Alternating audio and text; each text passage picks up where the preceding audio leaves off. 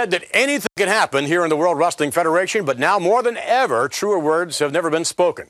This is a conscious effort on our part to open the creative envelope, so to speak, in order to entertain you in a more contemporary manner. Even though we call ourselves sports entertainment because of the athleticism involved, the key word in that phrase is entertainment. The WWF extends far beyond the strict confines of sports presentation into the wide-open environment of broad-based entertainment.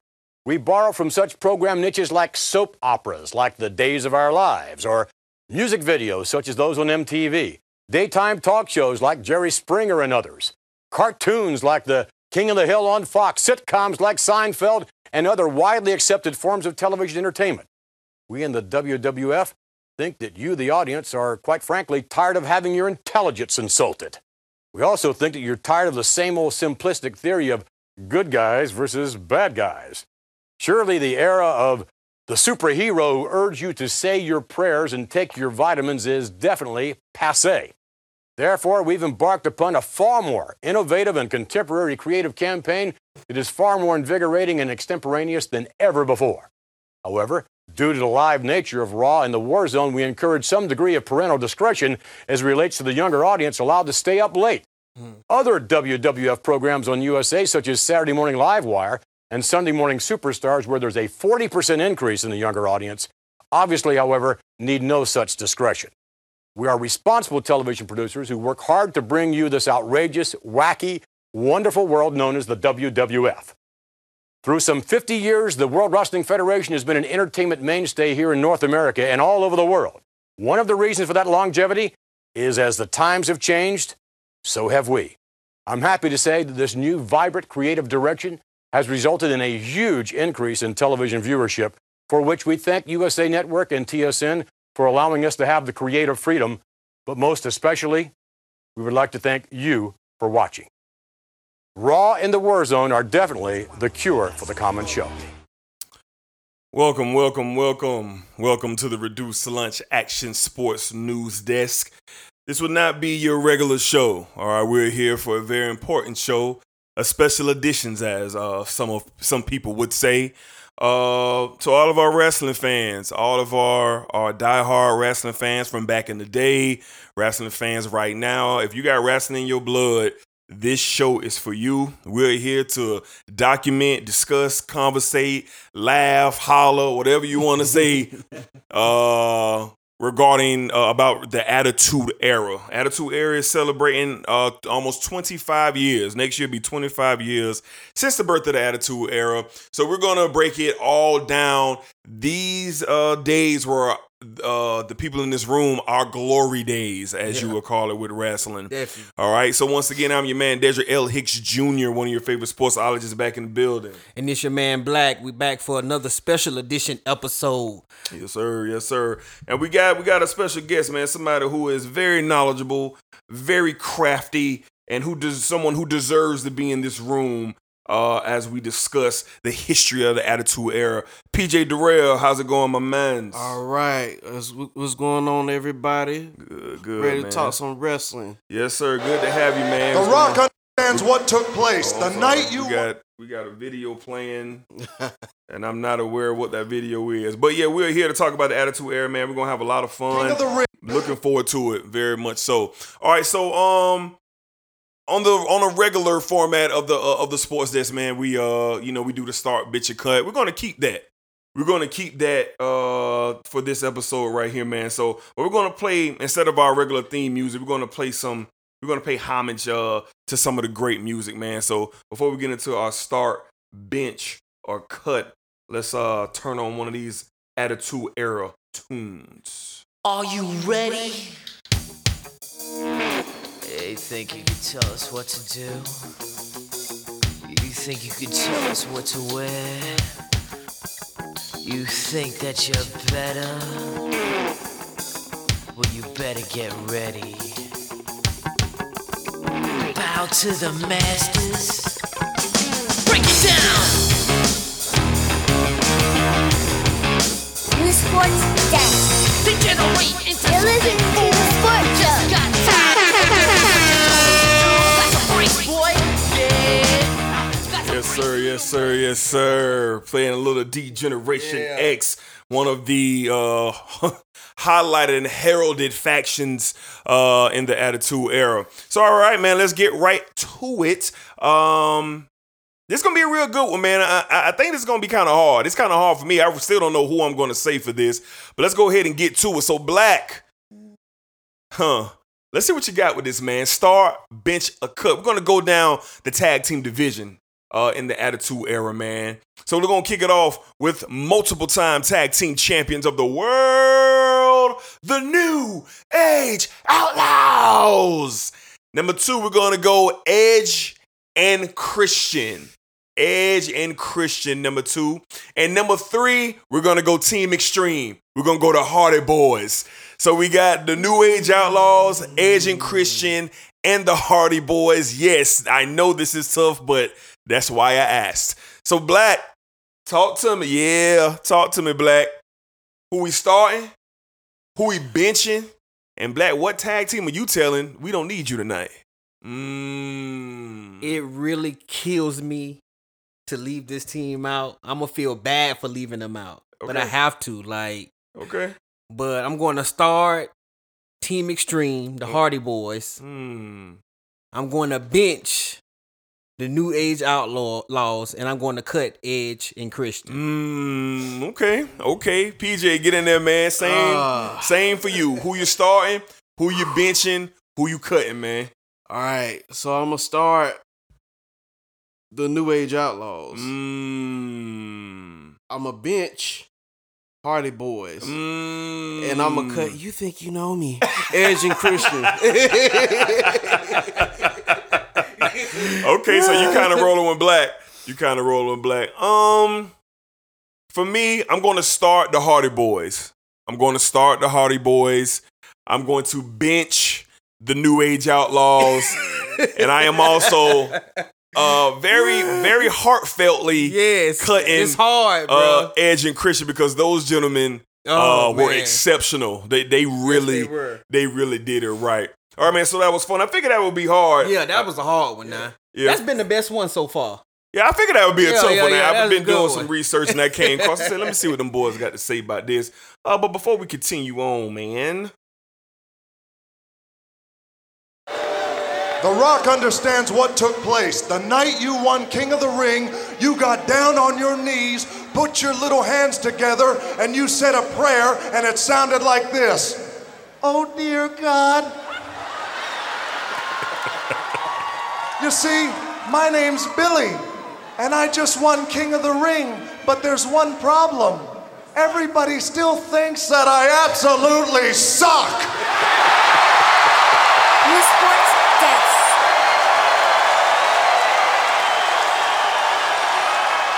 And then at that point, Billy, your house started to shake, the heavens opened up, and God himself spoke to you and said this, Bob, but my name's Billy. It doesn't matter what your name is.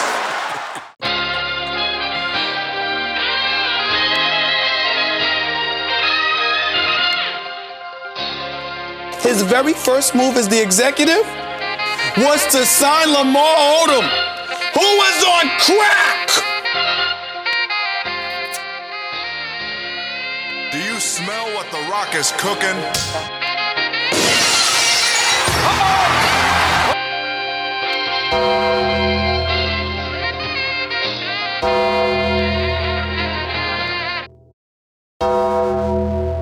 All right, man. So this is gonna be fun. Very excited. We've been plotting. We've been putting this together for quite some time now. I know I've probably been telling PJ for 3 months now. We're gonna be doing the Attitude Era episode, but we are here and we are doing it now, man. So we're gonna continue on with the show, man. We're gonna get into our top 5. We're gonna give our top 5 Attitude Era superstars of all time. So we're gonna take a break from the regular top 5 music, man. We're going to play something a little bit different. No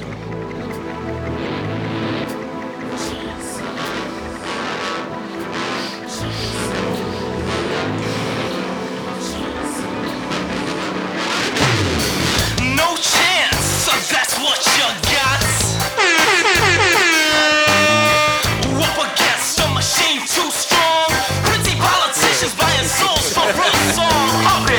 Yes, sir. Yes, sir. So we're paying a little homage to Vinnie Mac, Mr. McMahon. All right, man. So let's get into it. Our top 5 Attitude Era superstars of all time. Black, talk to me, man. Give me your 5. Give me your 5 top 5, man. Yeah, for man. And Attitude Era. this was fun, man. I had to went back and looked at a few things on my favorite wrestlers that I had in that Attitude Era. At number 5, I got The Godfather. Come aboard the whole train. As my homeboy D would say, pimpin' ain't easy. Pimpin' ain't easy.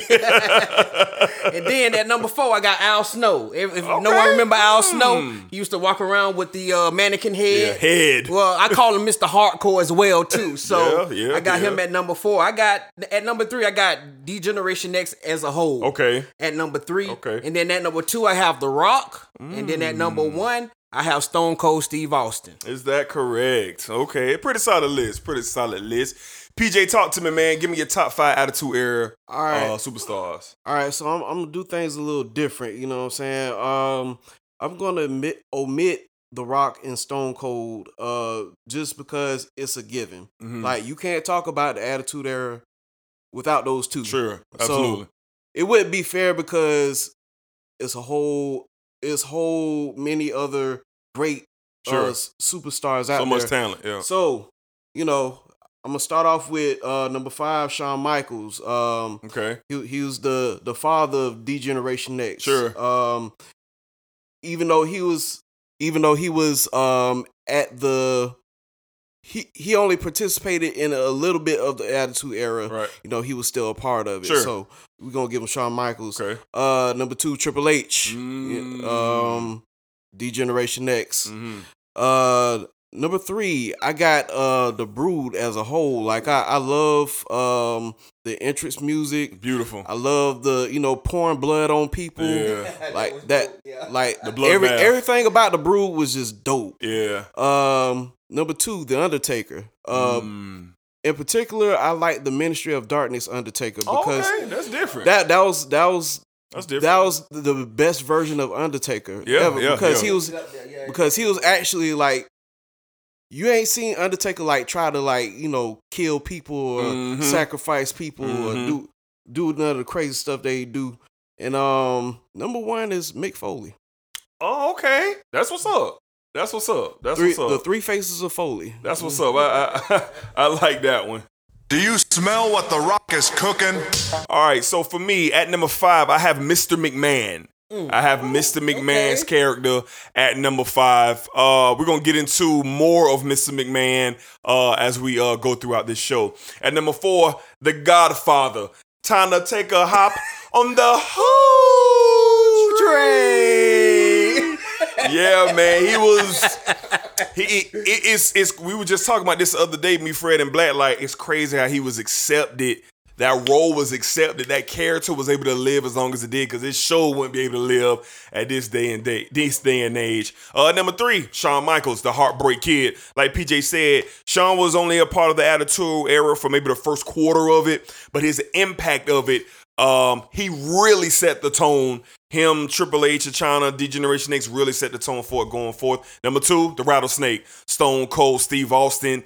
All I can do is think of the word defiant. Defiant with Stone Cold Steve Austin. And it was something a lot of people in the world wanted to see an employee get after their boss in that manner, man. And then number 1, of course, my favorite guy of all time, The Rock, Rocky Maivia, the Blood Chipper. Huge fan. The transition that The Rock had at that time going into the Attitude Era is the beginning of him. It's the beginning of his character, getting into the Nation of Domination, him taking a hold of his character, his personality coming through. He just ran with it. To me, you could go Ric Flair or you can go The Rock. Who is the best ever on the mic? I'm going to go The Rock. Because real time, live, they had more live shows. It was just the top of the head. The Rock was really freestyling. He was really freestyling right there live on these shows, man. So I'm gonna go to Rock, number 1 all time. All right, guys, before we continue on, let's play a little clip, ironically. It's time, once again, for everybody to come aboard the... Hey, I ain't the only one. Is there any pimps up in this house?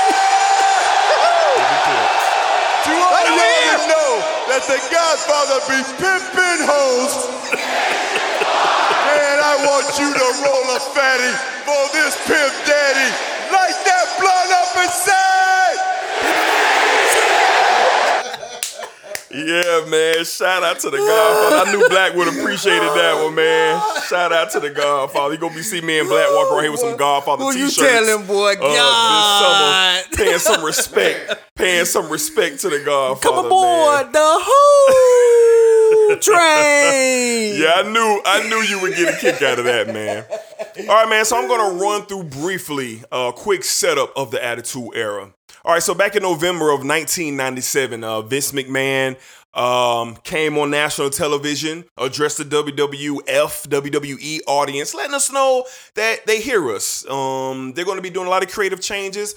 A lot of things are going to be happening. We're going to be seeing new stuff, edgier stuff. They're going to be with the times. So McMahon addressed the WWE nation. As you heard at the opening of the show, so that's what I was playing. That is the address that McMahon had to kind of somewhat lay the foundation that change was coming as a result of the Attitude Era. So what's the official date for the Attitude Era? What's the official moment for the Attitude Era? Well, it was deemed as the Montreal Screwjob, Survivor Series 1997. So Vince laid that PSA out before the Survivor Series, where Bret Hart was screwed out of retaining the WWF Championship, and it was handed to Shawn Michaels. Why? Because Bret Hart was making it loud and clear. He wasn't renewing his contract. He was leaving the WWF. He was taking the belt, and he was going to show up on WCW Monday Night Nitro the next night. And Vince McMahon he wasn't having it. He was now having his company be embarrassed and potentially, just demolished, with Bret Hart doing something like that. So then Vince McMahon kind of elaborated even more after the screw job. He said, we're going to be aiming between a certain audience, adult men, ages of 18 to 34. These are college kids. These are young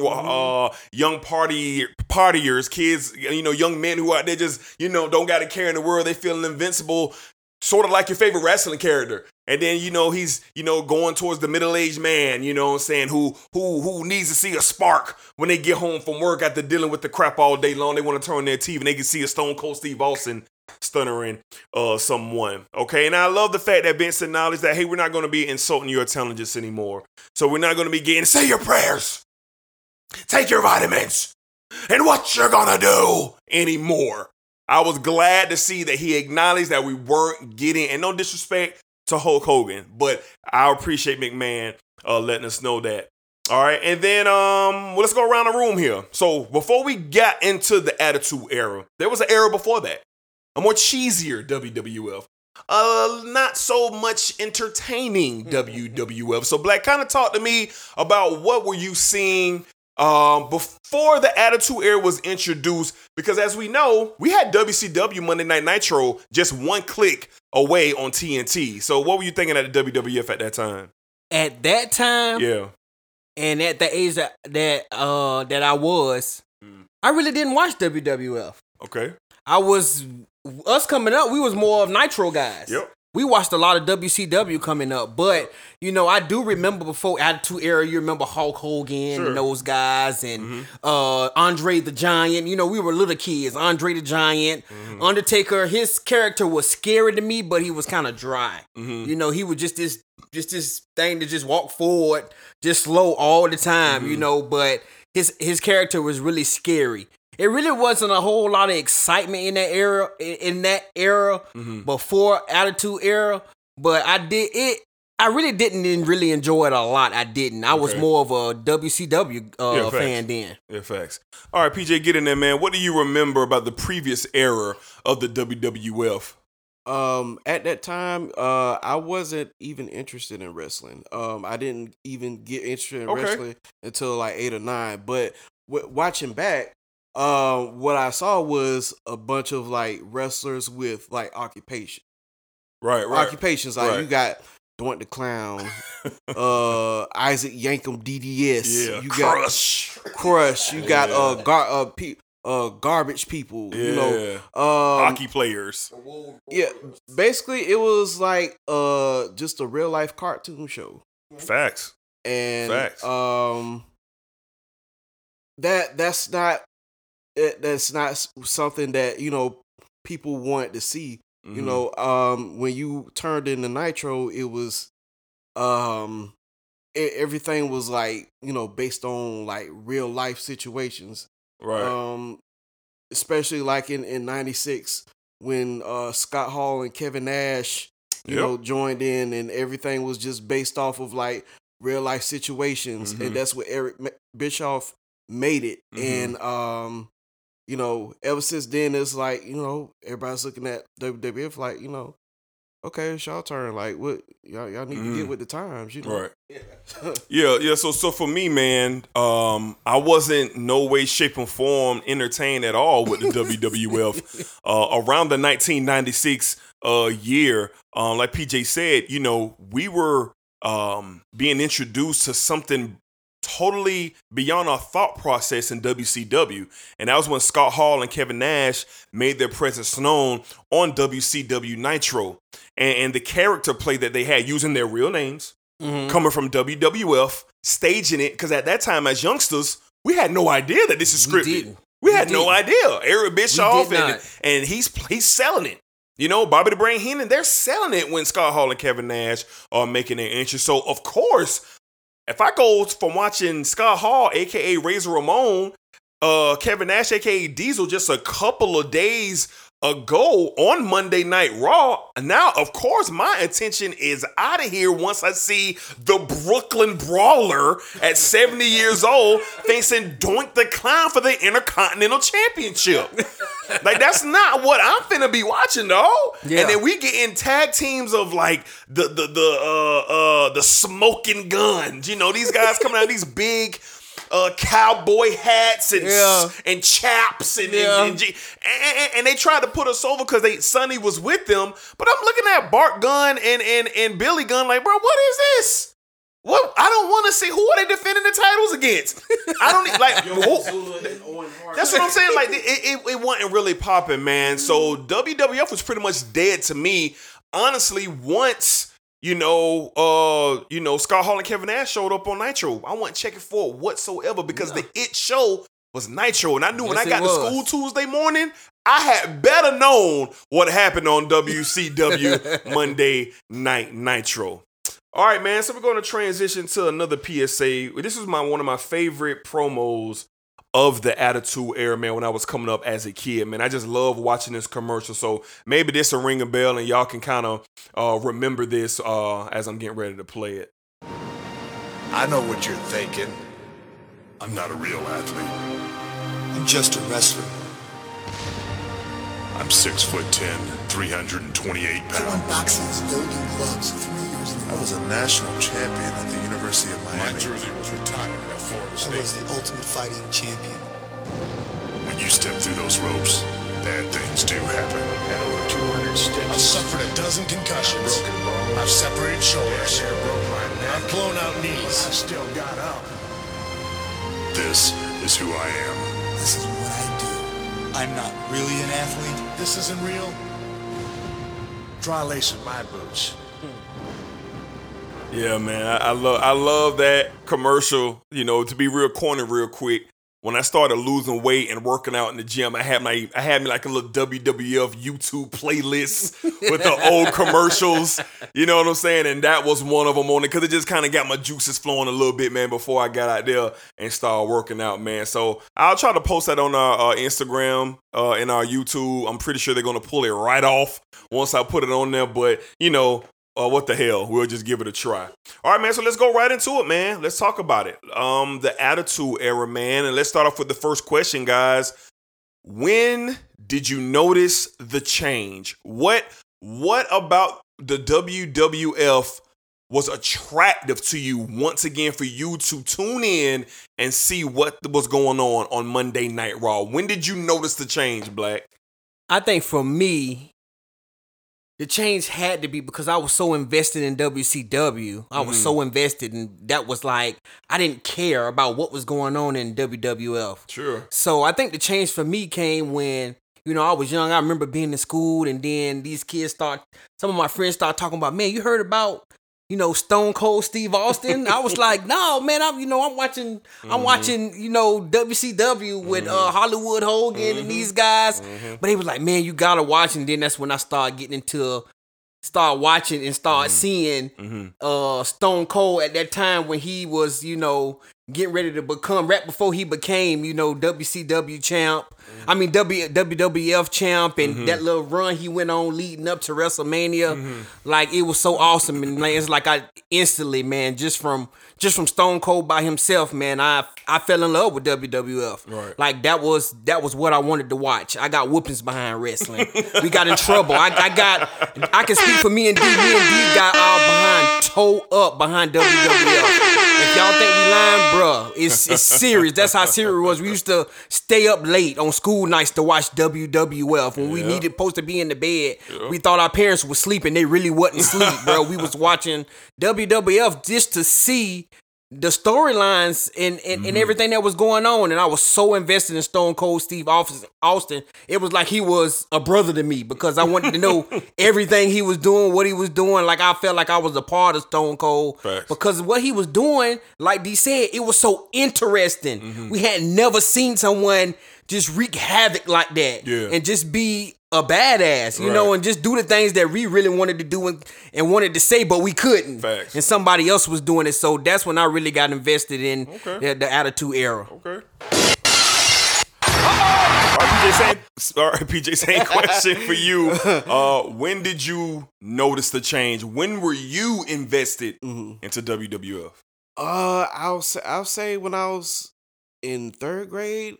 At the time, I was beginning to watch WCW, and I would go to school, and I'll be like, hey, hey, y'all watch WCW, and I'd be raving about Sting or whatever. They be like, WCW, like, no, you need to watch WWF, like that's where it's at, right? And of course, I was like, dang, it's like two companies. So I seen Stone Cold Steve Austin. He was all over the media. So it was just like you couldn't deny it. So I watched it, and instantly I was just like, wow, this is like 10 times better than WCW.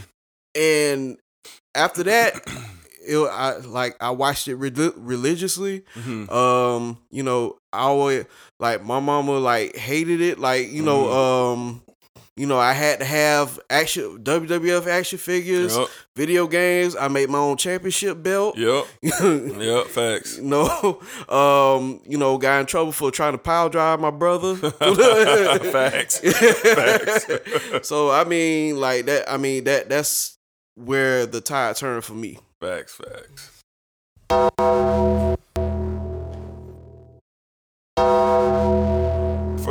For me, it was very simple. I was very invested in, like Black was saying, with WCW. And then I remember Nitro used to come on an hour early. That's how they would get you. 8 o'clock. Nitro would come on, no, at 7. Nitro would come on at 7. No, at 8. At 8, you right. And then Raw will come on. Well, come on now, you right, Black. But this is when they got me. So WWF had announced that they were going to 3 hours. They had announced that they were going to 3 hours to, I guess, kind of rival with, Monday Night Nitro. And I'm kind of like, okay, why are they going to 3 hours? Like, we're going to get a bunch of Doink versus, Crush and the fake Razor Ramon. I'm not finna check. Well, Shawn Michaels started wilding on TV. So he returns from this heartbreak kid persona, the beautiful brown hair, the sex appeal, the scream, all the ladies screaming for him, all the kids want the pictures with him. And he's cussing out Sergeant Slaughter in the middle of the ring. And he's picking on him. He's degrading him. And I'm like, whoa. What's happening here? And then it continues on to the next week, and then he gets not a sidekick, but he gets a member, a guy who's going to stand with him. which was Triple H. And I knew the Triple H who was already out there. The peppermint schnob, Triple H, the Greenwich, Connecticut finest Triple H. Was I entertained by Triple H's matches in the ring? I was when he was wrestling. But when he opened his mouth and his character started, it sucked. It sucked. So these guys kind of formed together. And the one moment I cannot stop thinking about in my head is when Sergeant Slaughter was just yelling at DX and they pulled out the face shields with the little windshield wipers, wiping off the spit for Sergeant Slaughter. And it just kept getting worse and worse and worse for Slaughter. So that was when I was reconnected with WWF. And I had heard about Austin. I had heard about Stone Cold, but I wasn't really checking for Stone Cold because he was still with the $1 Million Man, and he was like the ringmaster. But he had the black trunks, the black boots, so I knew of him, but he wasn't Stone Cold yet. He wasn't Stone Cold yet.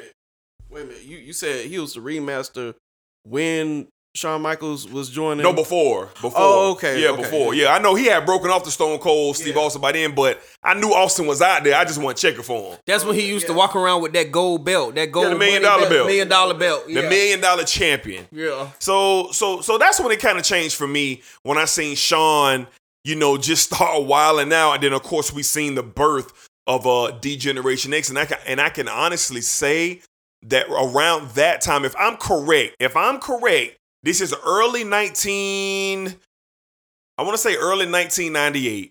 Now, around this time, Sting had just came back to WCW and beat Hollywood Hogan at Starrcade December 97. Oh, man. So here's what we're doing. The storyline of Sting and the NWO on WCW was at its highest. Yes, it was.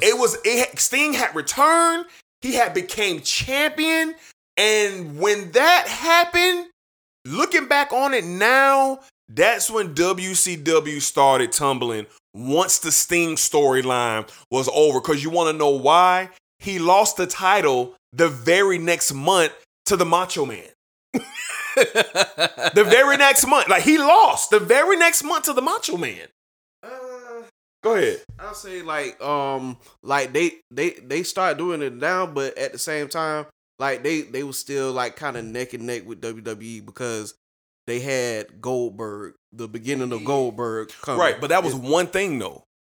We saw the birth of we saw stuff just popping up out of nowhere with WWF. Right. DX, the Hart Foundation, the Nation of Domination. Don't get me wrong. Yeah, WCW was still trucking, but I'm saying for my interest level, I'm noticing something's going on over here. In the WWF. In the WWF. All right, so let's go ahead and keep it rolling. Let's see. So after WrestleMania 14, all right, so we're going to just kind of fast forward through Shawn's early stint in the Attitude Era with D-Generation X. Shawn was WWF champ, European champ. Eventually, Triple H became European champ. We seen the hell of a run that those three had in China, Hunter and Triple H. And then we got to WrestleMania 14. The Stone Cold train had already been full speed ahead. We seen him with the Owen Hart storyline with the paralyzed neck win the Intercontinental Championship. Mike Tyson was thrown into the fold. WWF was just out of here. Stone Cold becomes champion. And that is where a lot of people say WWF is back and they're here to stay when Austin took over the reins from Shawn and became champion. So I said all that to say, as a result of this, Stone Cold Steve Austin, the era of the rattlesnake. I'm very interested to hear your guys' take on just seeing Austin week in and week out just do what he do. Black, talk to me about Stone Cold. Man, like this is my favorite character, man, in the Attitude Era, like hands down by far. Like everything that Stone Cold did, what he was about, it's just I liked it. So from him becoming this bad guy to getting on Vince's bad side, I mean from stunning Vince, like just being negative about everything, getting arrested just for beating the hell out of people, beating the hell out of the police. Yeah, like man, everything this guy did, man, I enjoyed it. Like me and D would get together, bro, for Monday night. I mean, beginning of a school week. Yeah. And I don't know if D remember this, and looking at the document, I was like, man, we used to get in so much trouble. Sunday night heat. We used to Sunday night heat, Sunday bro. Night, we used to be like, man, when is church gonna be over so we could get home? I could go to D house in enough time to watch Sunday night heat, and then go home and get ready for school on Monday, and then we do it again all over for Monday Night Nitro. But man, like just his character in everything for me was top of the line, man. Just him being whatever he wanted to do, whatever he said. You know, I don't give a damn the drinking, everything, man. I loved it from the beginning of it all, man. And then it's just like you knew at some point. We didn't even have to see it, but I knew, I felt in my heart, this guy's gonna be the face and be the champion of the WWF, and he's gonna it's gonna be wild and insane. It's can't miss TV. That's what it was every show. Can't miss TV. Facts. PJ, talk to me, man. Stone Cold Steve Austin. I was gonna say like in the beginning, like I was kind of restricted from watching WWE because of Stone Cold, and because being a 8-year-old young man. And watching somebody, you know, say ass and damn and, you know, drink beer. And like we came from a Christian household. Yeah. My parents were having that. Right. So, I mean, like, so I would sneak and watch it. Mm-hmm. And like Black said, it was must-see TV. Facts. He was very unpredictable. You didn't know what he was going to do on Raw. He was going to drive a Zamboni. Right. He was going to come out with a beer truck. Right. You just didn't know what Stone Cold was going to do every Monday night. Nope. So with that made me interested in the Stone Cold character. Right. It made me love the Stone Cold character. And now I was just tuned in every night, every Monday night. Yeah, so for me, was Stone Cold at the age that I was back in 1997, 98. I think I was like 15 to 16 around that age. So most 15 and 16-year-old young men are entering the level of invincibility, of being a rebel, a renegade, a tough guy. You know, you're entering into that stage of your life, and I was no different from anyone else. And me and Black, man, we used to get in trouble, man, for just talking out of line. We all in the back saying, you know, ass and damn. And, you know, we just being stone cold as 15 and 16-year-olds. But I tell you, man, the ultimate thing that woke me up and said, this guy is like the greatest thing of all times. And when he stone cold stunnered Vince McMahon for the very first time, New York City, Madison Square Garden on Monday Night Raw, leaving Vince having a seizure and shaking in the ring. But that was symbolic of just people in the world who just had enough of their boss or they supervisor or whoever was trying to tell them what to do. They just want to give them the 2 middle fingers, a kick to the gut, and a stone cold stunner. And I wish to God every time I gave my little brother the stone cold stunner, I could have had Jim Ross somewhere in my house saying, Stone Cold, Stone Cold, Stone Cold. Like I wish I could have had him in there. Cause I tell you what, Jim Ross and Stone Cold were like hand in hand. It's like without Stone Cold and Jim Ross even knowing it, they were tied to each other at the hip. Yeah. Because we never got expressions and just that type of tone of voice from people when Stone Cold would do stuff with Jim Ross. So all in all, man, I had to be in place when Stone, and it was just something about just right here, just.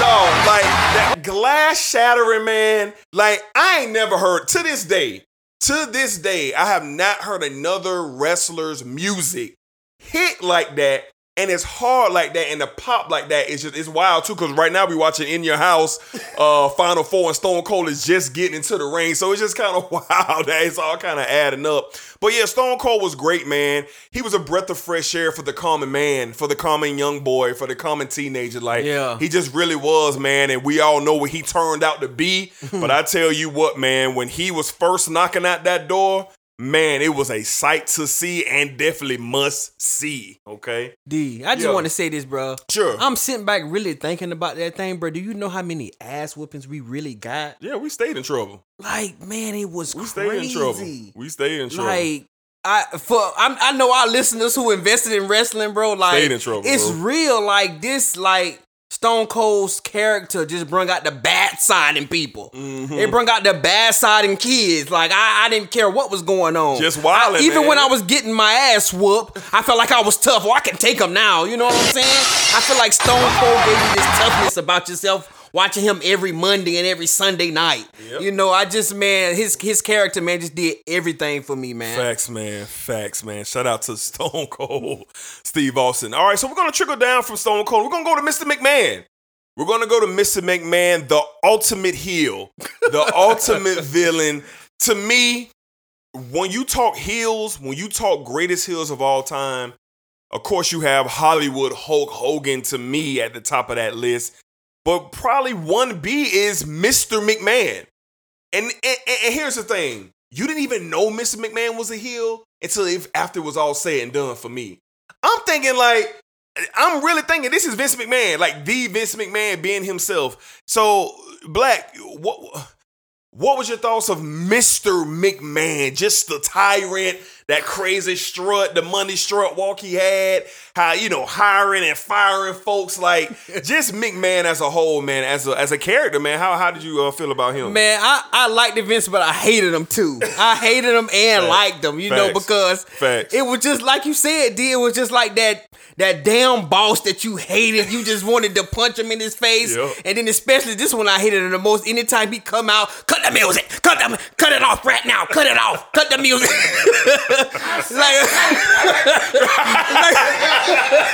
I'm like, boy, anytime he did that, it didn't matter who it was. Yeah. I hated it, man. But I also love Vince because Vince made everything Vince made everything work, from his situations with Stone Cold, his situations with The Rock, his situations with DX. Like, man, it was crazy to watch the whole thing. And I think another big thing for me with Vince was when he made The Rock defend the championship against Mankind. We was watching this when we was doing the other podcast, and I'm just sitting here remembering it, and Vince just had this look over his face like, no, this can't be happening. Like, yeah. And then Stone Cold came out and stunned The Rock, and then gave Vince the fingers to Stone, and Vince McMahon was like, like just look of disbelief in his face that this is going on. Like he had no control over the situation. None. And then when he didn't have control over situations, we always got these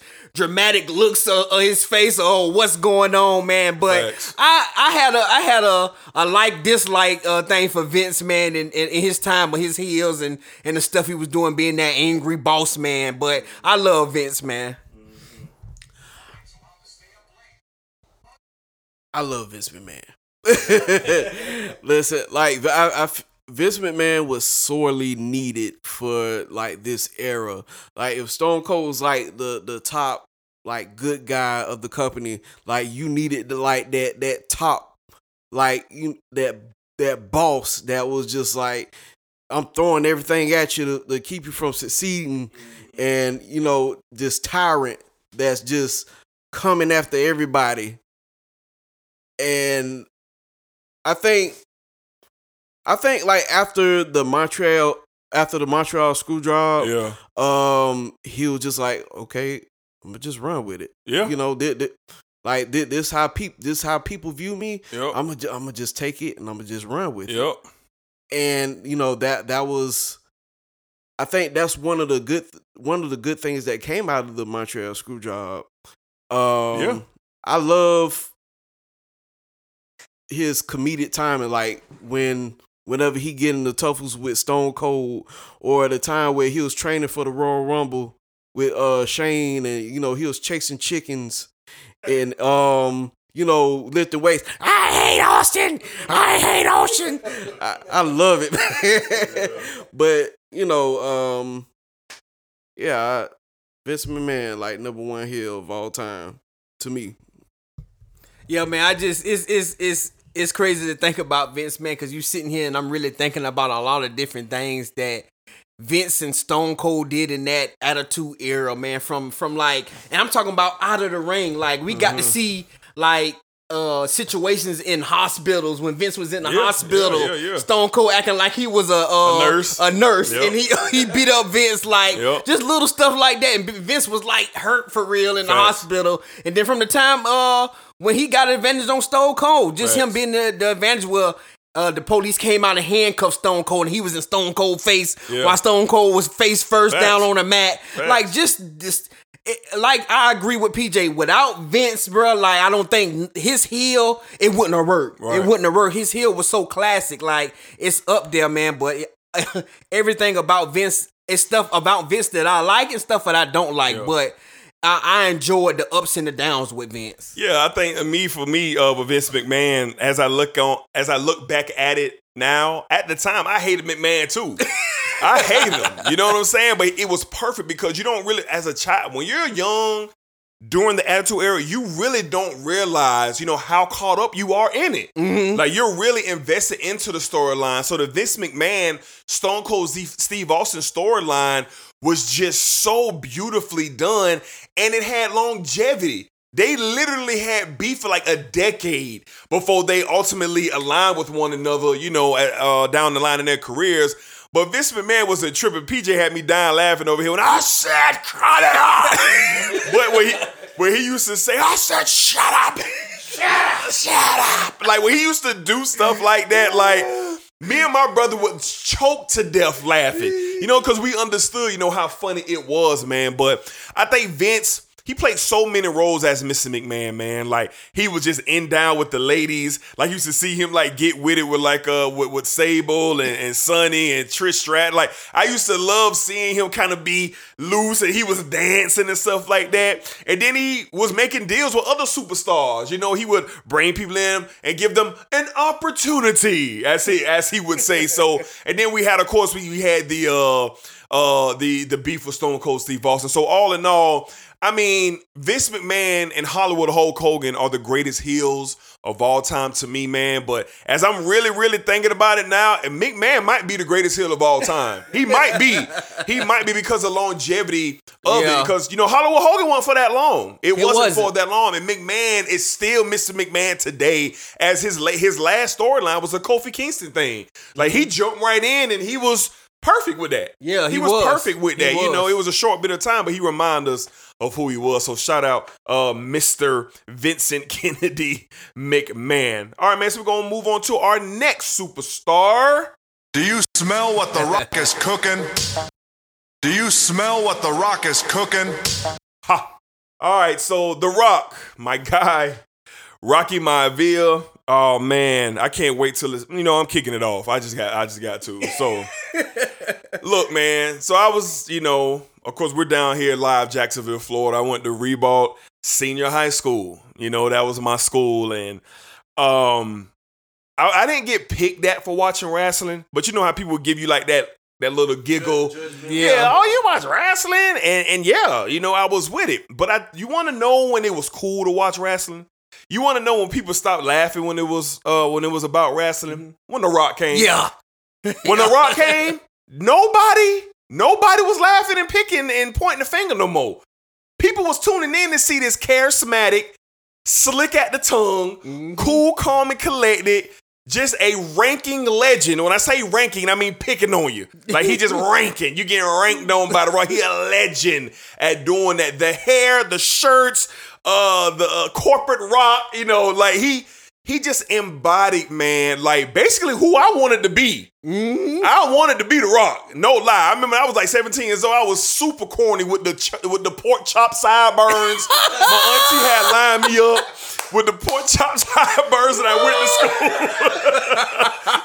went to school with the pork chops, man. Them boys was busting me down, man, when I got to school. But that's how much I was in it.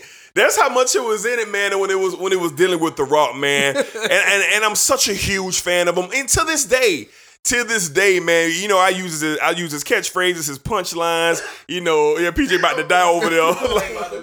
yeah. I'm gonna try to find a picture. I think my mom got a picture of me, and I'm not ashamed. I'm posting on social media so y'all can see I ain't lying about the pork chop sideburns. But all in all, The Rock is my favorite.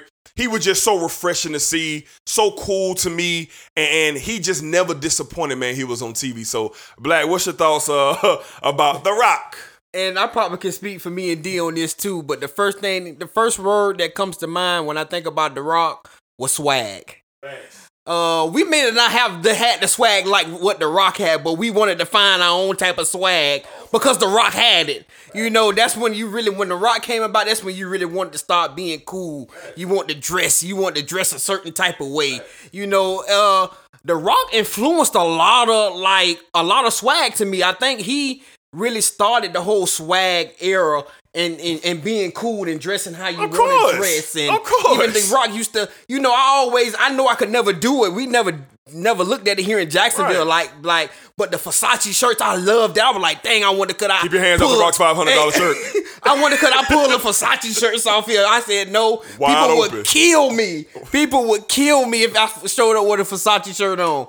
But man, just swag, man. Everything about The Rock, like D said, man, from punchlines to disrespecting people, man. I think I really started falling in love with The Rock as he got ready to leave Nation of Domination and then go and start his own character as The Rock. Mm-hmm. You know, it's amazing to watch him. And like D said, it was cool to talk about The Rock. Absolutely. Everybody wasn't invested in Stone Cold Steve Austin. They didn't understand. But when you said The Rock, people be like, oh, yeah. Because he was cool, dog. Yeah, he was the cool guy, ex-football player, Miami Hurricanes, And other people, that's how they was invested too, because he played football. Yeah, he played football. And now he's a wrestler, but he's also young. He's also a younger guy. Yep. So we could relate to The Rock and everything that he was doing, man. Facts. So I loved everything about The Rock's character. Facts, man.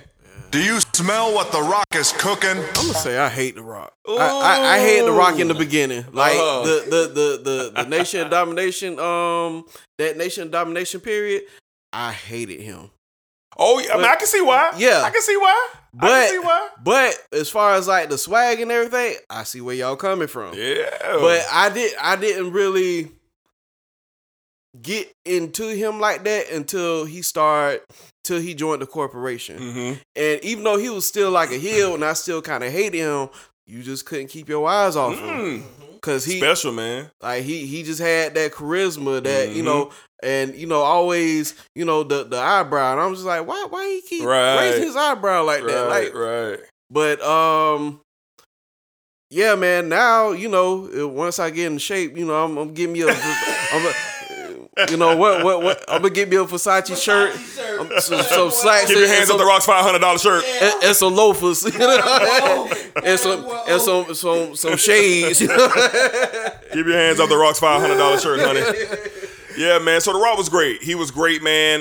Depends who you ask. He could be the greatest from that era. It could be Stone Cold, greatest from that era. But all in all, man, I think those were the top two guys. Rock and Austin through that era. All right, man. Let's transition down, man, to a couple of factions, man. Let's talk about D-Generation X.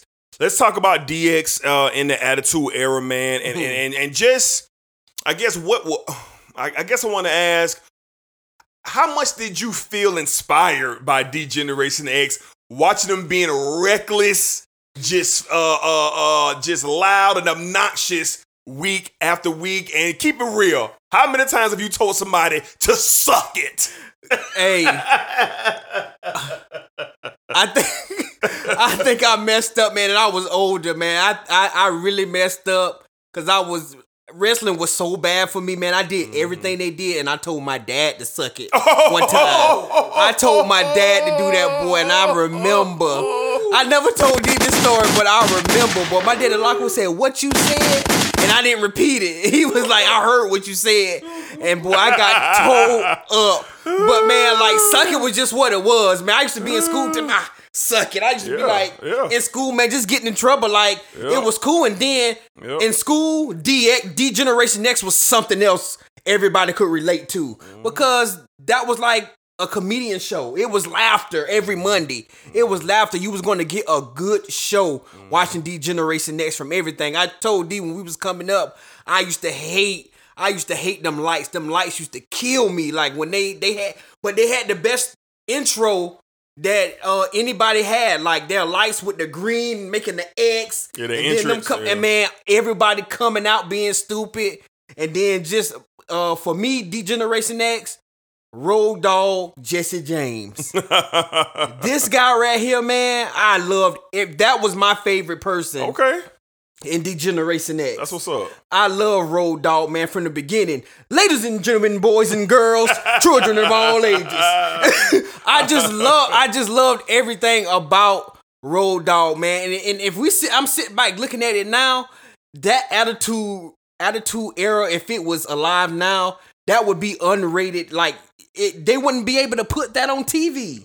Like, man, it was just so, like, everything. It shouldn't have been on TV then, but it was. Thank God it was. And you go back and look at different old matches and old Raws and pay-per-views, you really never see any small kids in the arena. It was either, like D said, college kids or middle-aged kids. Yep. And I can remember, like, D-Generation X, I don't know if y'all remember this, but this when they was doing Raws on college campuses. They wasn't doing big arenas for Raw. They was doing them on college campuses. And DX used to get on the armor truck and ride around the different campuses they used to be on the shows. Man, it used to be. It was absolutely entertaining to watch DX. DX made it more entertaining than what it already was, man. And everything about every character of D-Generation X, but Road Dogg, Jesse James by far was my favorite character in D-Generation X. That's what's up. Great breakdown, Black. PJ, talk to me, man. Talk to me about D-Generation X.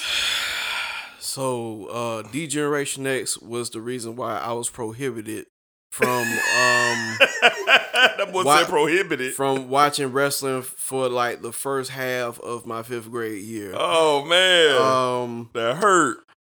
I went to school and told somebody to suck it, and I did the hand gesture too. And the teacher called it. I got written up, and my parents was just like, you not watching wrestling no more. And I had to sneak a little bit to watch some WWE or WWF at the time, but like. I love D-Generation X like that. I feel like that's like my number one favorite faction.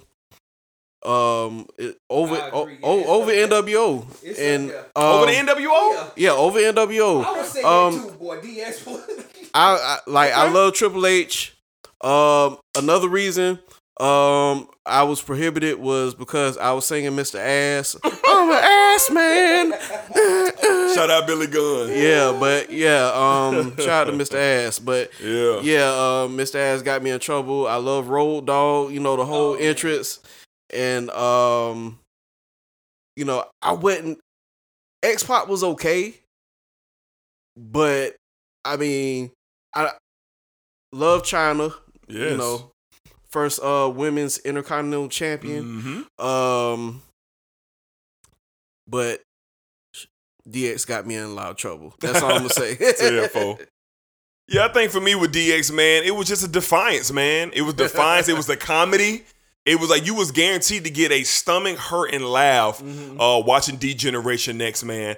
Just from the beginning with Shawn. With Shawn and Triple H, I always remember the locker room little promo he had when he was like, "You make the rules and we'll break them."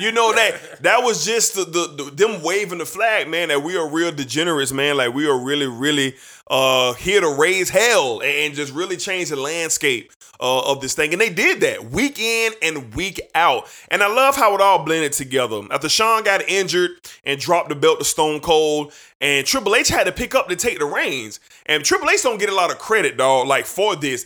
DX could have been over and done with. Triple H could have been, just left out there to try to recreate himself. But he didn't have to do that. It was genius, dog, to bring in the New Age Outlaws. It was genius to bring in, six-pack, X-Pac, 1, 2, 3 Kid, whatever you want to call them.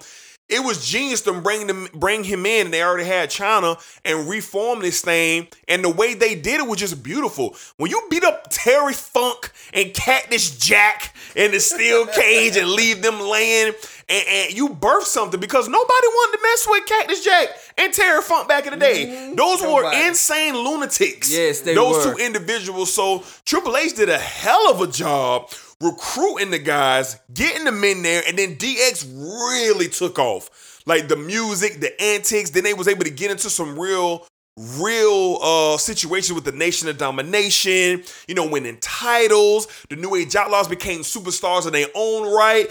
There was plenty of times, the Outlaws would come out, no Triple H, no China, no X-Pac, and they would get the biggest pop of the night. Mm-hmm. Because Road Dogg just had the command of the crowd, when that, you didn't know? Like the... No, you didn't even see the man. You didn't even see the man. You just heard him in the background.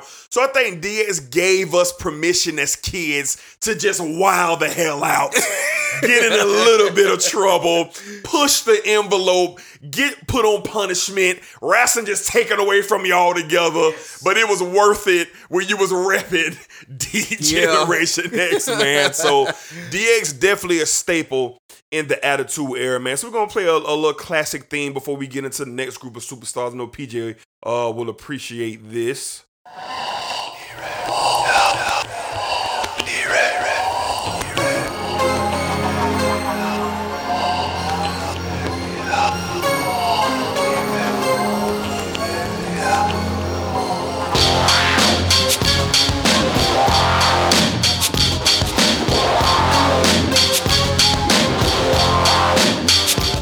Yeah, so if all you who don't know, that is the Brood, Gangrel, Edge, and Christian, the Bloodbath guys. That's what my little cousin used to call them.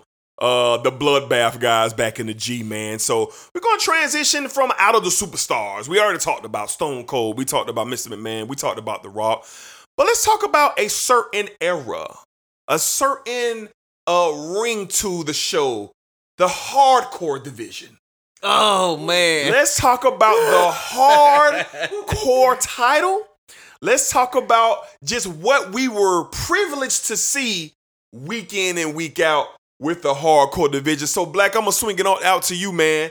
Talk to me a little bit about the hardcore championship, my boy. Man, it's crazy, man, to even think about hardcore championship, man. I was watching some old Raws and stuff with my son a couple nights ago, man, and I was like, man, this hardcore championship matches was crazy. Yes. I mean, all over the place, and that's when I really started. I had to put Al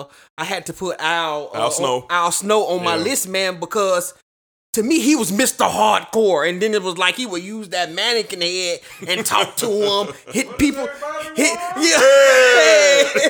would hit people over the head with it, man. And I remember a certain match I was watching, man, and I can't remember, it was on Raw, but it was him and Road Dogg for the hardcore championship. Man, you want to talk about a hell of a match, man? It was amazing. These matches used to be like crazy, but how it got introduced, being given to Mankind, it was perfect. Absolutely. Because Mankind was just reckless. Yeah. Everything. He was the first Mr. Hardcore. King of Hardcore. King of Hardcore. And for McMahon to present that championship to him, that was just amazing how they did it. Then you had everybody from Al Snow, from Mankind, and then you had Road Dogg was in it. And then you had I can't remember his name, D, but he said, I'm going to defend the Hardcore Championship 24/7 every single one day. Crash Holly. Used to holler, man. And it was one instance when he was defending. He was running from a group of guys, and then he entered the room where Farouk and Bradshaw was at, and they was all sitting down playing cards at the table with another couple of guys, and everybody got up and whooped Crash Holly. Yeah. Man, it was crazy, man. So everything about the Hardcore Championship, man, I loved it, man. Yeah. As a kid, like, it was very, very entertaining. Like, when you didn't have the superstars, that's one thing about Attitude Era. When you didn't have the big superstars like The Rock, or they time had done already passed on the show. You had stuff like the Hardcore Championship or DX and those guys that carry the rest of the show. And I mean, we talk about 2-3 hours of a show, and it got carried by everybody else, man. It was amazing to watch that time with the Hardcore Championship. Yeah, man. Talk to me, PJ. Give me your thoughts about the Hardcore Championship division. The Hardcore Championship was a treat. Yes, for me. Just initially seeing like how the championship was first initiated. Yeah. Even though it was a mangled up championship, like, it was still it still looked beautiful. Wing Eagle. Yeah, like a Wing Eagle belt with duct tape all over it. Yeah. Some of my favorite matches, Big Boss Man versus Al Snow in the dog kennel match for the Hardcore Championship.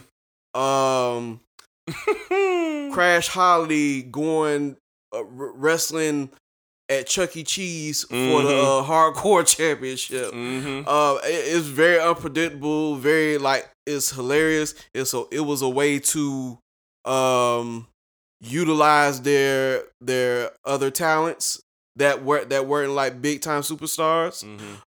So I love the Hardcore division. I wish it was. I mean, they got the 24/7 championship now, but it's not the same. So it's.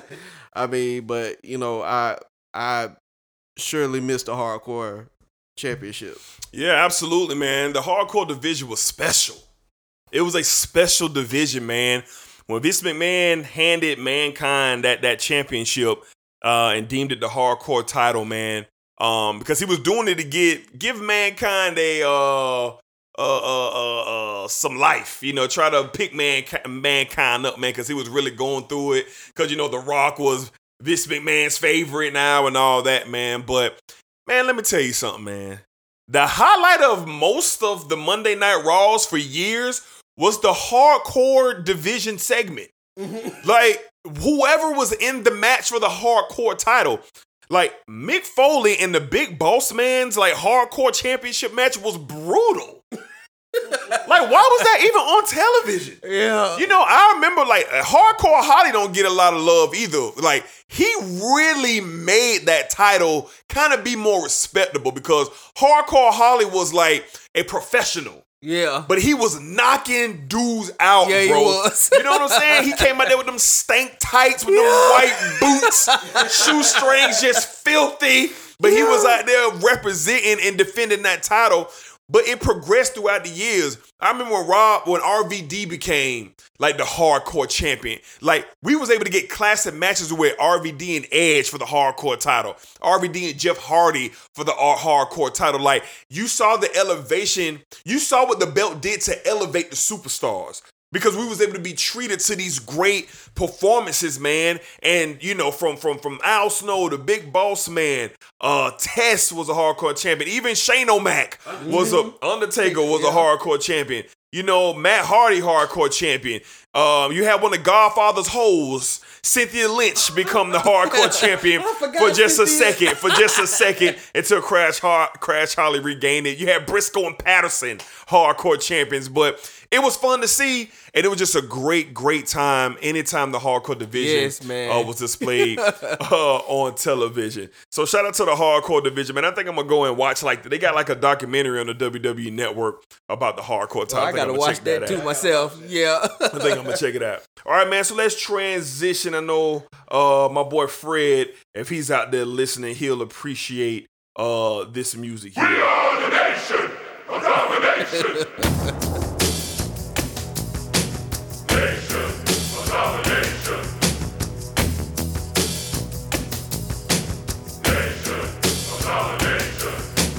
We are the nation. sir. Yes, sir. Yes, sir. Yes, sir. So shout out to Farouk, D'Lo Brown, Rocky Maivia, The Godfather, Mark Henry, a quick member, Ahmed Johnson was a part of the Nation of Domination, man. So shout out to those guys. So let's get into some storylines. Let's get into some of the big storylines from the Attitude Era. And I have one in particular that I know all three of us know, and we can all give a good, healthy take on this. And it happened back in 1998. All right. The Bad Blood pay-per-view. The first ever Hell in a Cell match. That was 1997. First ever Hell in a Cell match. European champion, the Heartbreak Kid, Shawn Michaels versus the Dead Man, The Undertaker. That's not what I want to talk about. I want to talk about the introduction, the storyline, the months and months of just who is Kane. And we ultimately got the famous sound and quote. I should have had it ready for y'all. That's gotta be Kane. That's gotta be Kane. I want to talk about that storyline in that moment. So let's go around the room. What do we remember? Excuse me. What do we remember of the storyline with Kane, The Undertaker, Paul Bearer? We haven't been privileged to see a premeditated storyline with us waiting and seeing what the hell is going on, who the hell is Kane. And then when we finally saw Kane, what he looked like, how big he was, and the fire, the red and black, what was your thoughts when you finally saw Kane after all the build-up? I think it wasn't seeing Kane. For me, being an Undertaker fan, it was seeing the fear in the Undertaker. Undertaker was like, what in the heck was going on? Like, Paul, Paul Bearer bringing him out like, this is your brother, and this and that. And Undertaker just like, what? Yeah. Like the Undertaker was, if you look at that pay-per-view, Undertaker was like, what in the heck was going on, man? And just like this figure, and then seeing, Undertaker's documentary, seeing how they brought that thing together with him and Kane, man, it was amazing to see. But man, just the red smoke, everything red, man, it was crazy to watch them in that setting, and no one expected Kane to be that. Nope. Nobody expected that. Even the Undertaker didn't expect it. But it was amazing, man, and that's one of my favorite moments with the Undertaker, because he was the one being feared, and he had fear in his eyes. He looked human about Kane. He looked human for the first time. Seeing Kane, and that was so amazing. And being the fan that I was of the Undertaker, that was like, what? He shook. This is the first time I'm seeing Undertaker shook from seeing his brother Kane. Yeah, PJ, talk to me, man, about the whole storyline, and then to you ultimately seeing Kane. I have to pick it back off Black. It wasn't seeing Kane. It was just like how the Undertaker reacted, because Undertaker was known as like this scary figure in WWE, and then now we get to see somebody that's just as scary. And I feel like if I would have watching that storyline for the first time, like in real time, I would have peed my pants. And that's just real talk, because like looking at the size of Kane and how he ripped the door off the cage, that was just it was scary, even for me.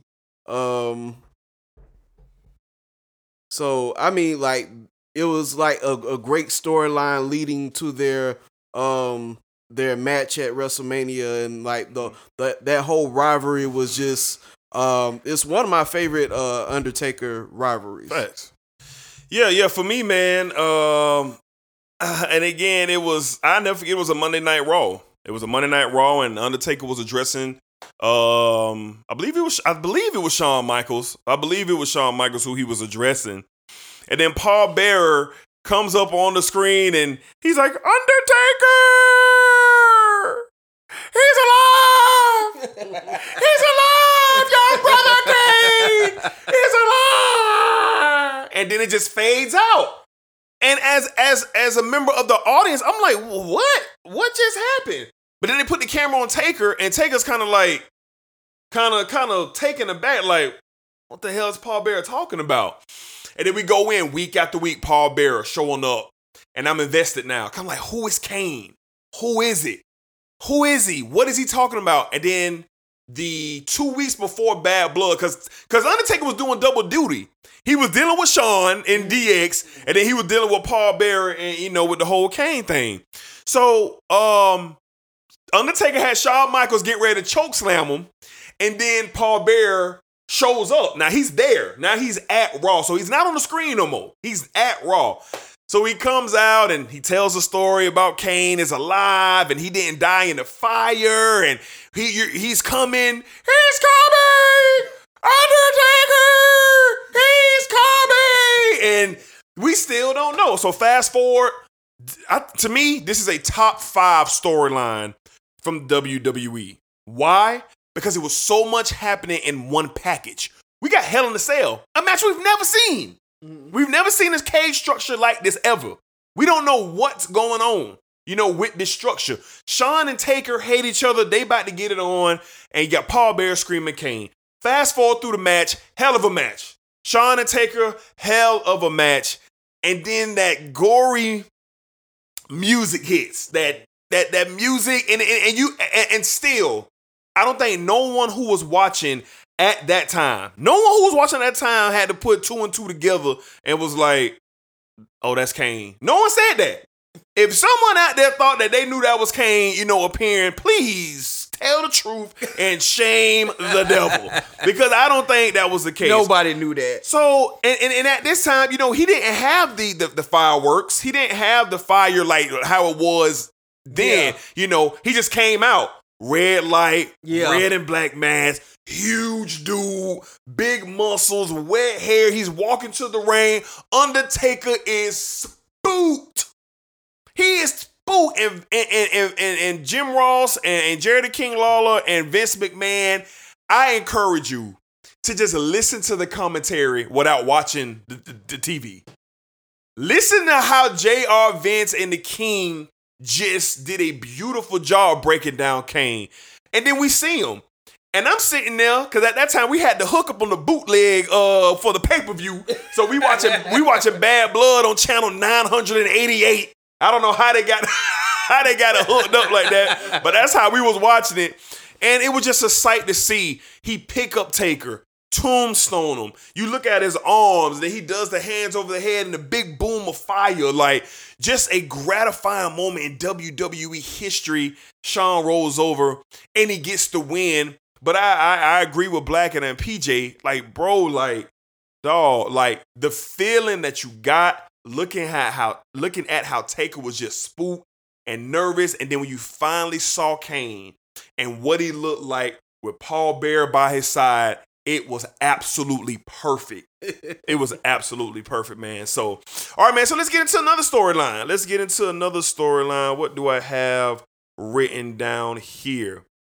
Let's get into Triple H and Cactus Jack versus Dude Love versus Mankind. But more in particular, let's get into the back-to-back matches that they had at Royal Rumble and at King of the Ring, I believe it was. One was Hell in a Cell. One was a No Holds Barred. No Holds Barred, yeah. That was Royal Rumble and No Way Out 2000. Right, No Way Out. So let's talk about that. Let's talk about those two matches in particular. Let's kind of set it up. Triple H had ascended. He was the man. He was the WWF champion. But Triple H was still looking for his signature feud. He had him and Rock went at it when they were, climbing the ranks as Intercontinental Champion. But he hadn't had his moment. He hadn't had what people were saying, yeah, Triple H, he that dude. Until he ran up against Cactus Jack. So those series of matches, the first one at the Rumble, the No Holds Barred match. And let's get into the Hell in a Cell.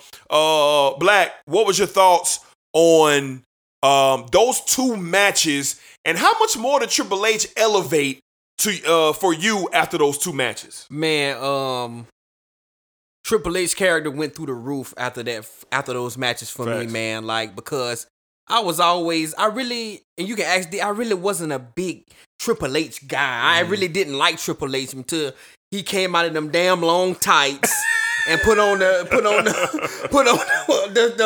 undies, you know. So that's when I really started liking Triple H, man. Like, but the matches, the no holds barred with Mick Foley is one of my favorite matches of all time, man. Like, these guys went at it.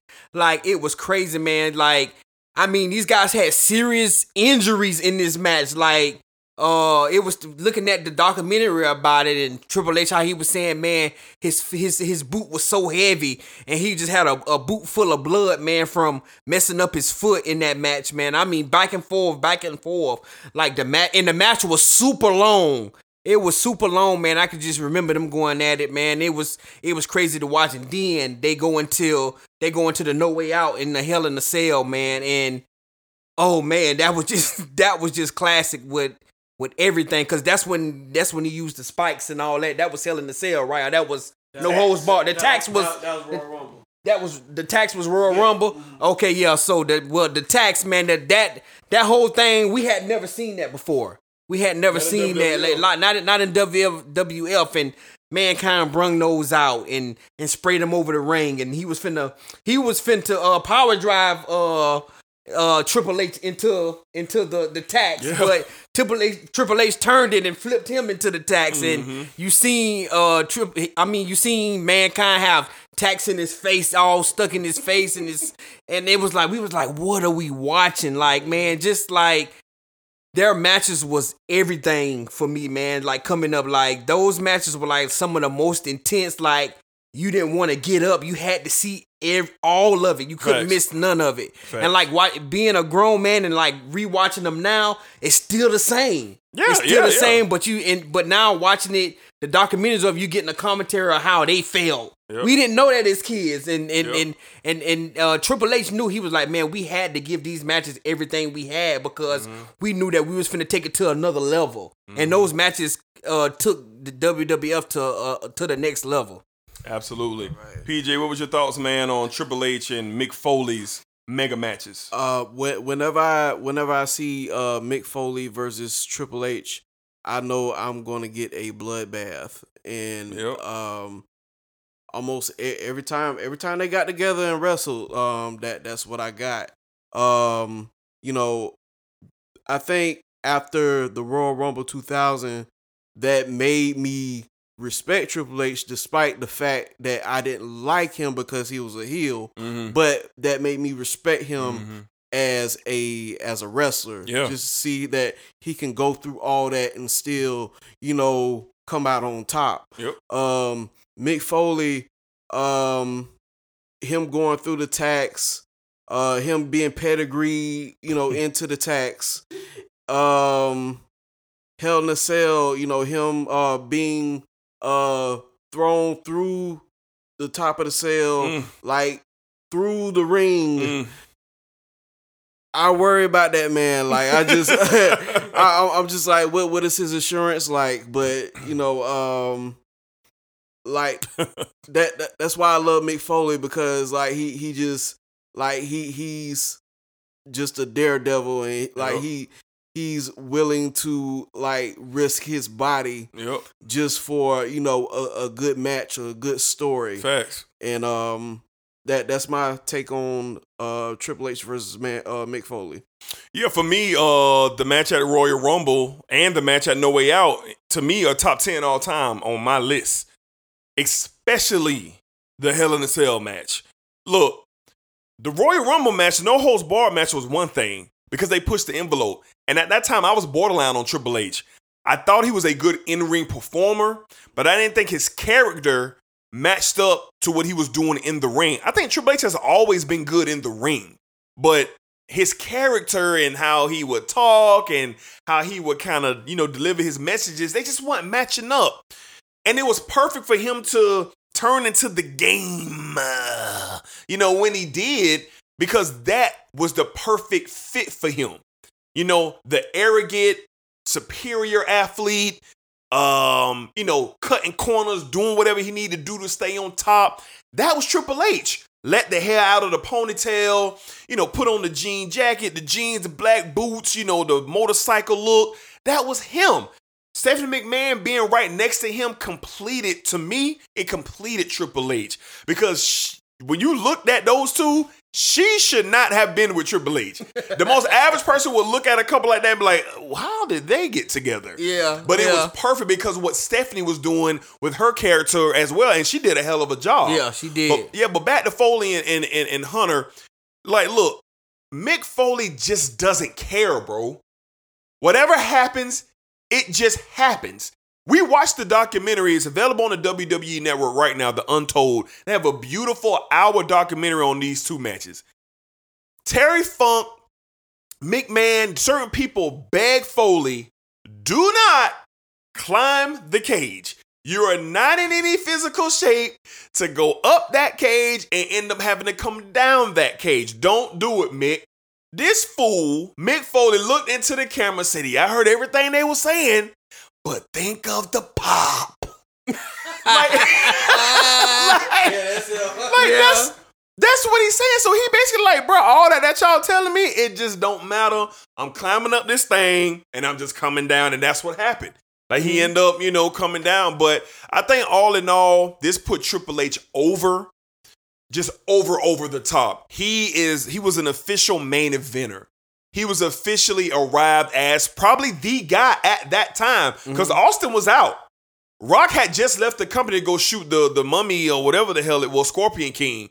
So they needed someone to fill these voids, and Triple H and Mick Foley did a hell of a job. You would think that, dang, there's no Stone Cold, there's no Rock. How was WWE surviving? I mean, you still had The Undertaker, but where is the big major impact matches going to come from? And it came from those two. So I think that was a great storyline with Triple H and Mick Foley turning into Cactus Jack at the Royal Rumble and No Mercy. All right, man. So let's see. Do you smell what The Rock is cooking?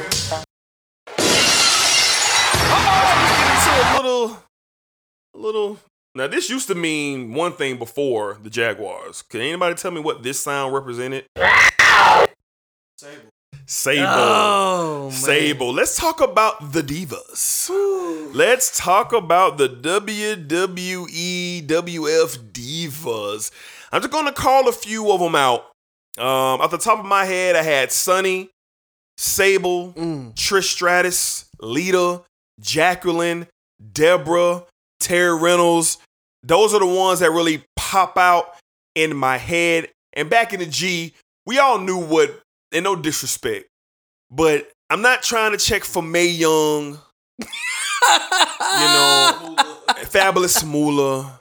I wasn't trying to check for Medusa. I wasn't trying to check for certain. Let's keep it real. When women's wrestling would come on, it was time to go eat dinner, use the restroom, take a shower, or get ready for school for the next day. You had about a good 10 minutes to get your school clothes together, get your book bag together before you get back out to the next segment. Let's just keep it real. That's just what it was. But then that quickly went away. Yeah. Sunny was the first. She was the first before they deemed it the Diva era. Before Sable, before Trish Stratus, Sunny was first. She was the first beautiful, vibrant, charismatic character that made men all around the world say, yo, who is that? You know, I'm going to start checking out Sunny's, you know, segments on WWE and things like that. She was a manager for the Smoking Guns, and she would come out and get the crowd hype. She was the first one that you laid your eyes on, and you was like, whoa, what's going on here? And then they just start rolling in. But let's start with the biggest one. Let's start with the greatest diva. I think it's hands down, it's Sable. She was the one to really take this thing to the next level. In the ring, out the ring, sex appeal. You had slobbing 18 to 34-year-olds week in and week out, just losing their minds, you know, when her music would hit. So, Black, talk to me about Sable, and the Divas division. Matter of fact, tell me your favorite diva. Tell me your favorite diva and then get into the Divas division. Well, man, back then as a kid, man, like, man, it was Sable, man. Okay. It was Sable. Like, when you thought about Sable, and that's when, around that age, that's when you start getting interested in porn, and then you went on there and seen Sable, and this thing Sable was doing, you were like, man, what did it be like to see her without the bikini on, and then she'll strip stuff off in the ring, man. It was crazy, like, to watch. Letting it ride. It was crazy to watch, man. Like, it was must-see TV. Like, you wanted to see it. That's why I was like, man, this is crazy that this was allowed on TV, and we got to watch it all. We got to watch it all, but man, like, I'm sitting here thinking we was doing the other show, like, and I say Sable, man, Jacqueline was up there for me too. I love Jacqueline when she was with D'Lo Brown and D'Lo Brown. She was Mark Merrill. Mark Merrill first. Yeah, Mark Merrill first, and then with D'Lo Brown. Yeah, so her and Sable was really two good ones, and then I love Lita too with the Hardy Boys, like, but I liked her more her wrestling, with her in the ring. I liked her in the ring when she would high fly off the top of the ropes and everything. Okay. So those three were really big for me for the Divas. Okay. PJ, talk to me, man. Give me your favorite diva and talk to me about the diva era. All right. My favorite diva is Trish Stratus. Just good looks and wrestling ability. Absolutely. I'll say, like, with Sable, she was great eye candy. Absolutely. But as like personality, like, she was just boring. She was just plain vanilla. So of course, WWF just used her for just come watch our show. Yeah, come watch our show. Right. We have boobs. Yeah. But yeah, man. Like, I mean, I didn't really enjoy the women's division until like I didn't really like I like Jacqueline but I didn't really get into like Tori and Stacy Keibler, Ivory, and all those other people, but I did enjoy, like, the bra and panties matches. Absolutely. Whenever they had a bra and panties match, hey, I'm there. But I love Lita. She could wrestle. Yes. With the best of them. Yeah. With the men and women. Yeah.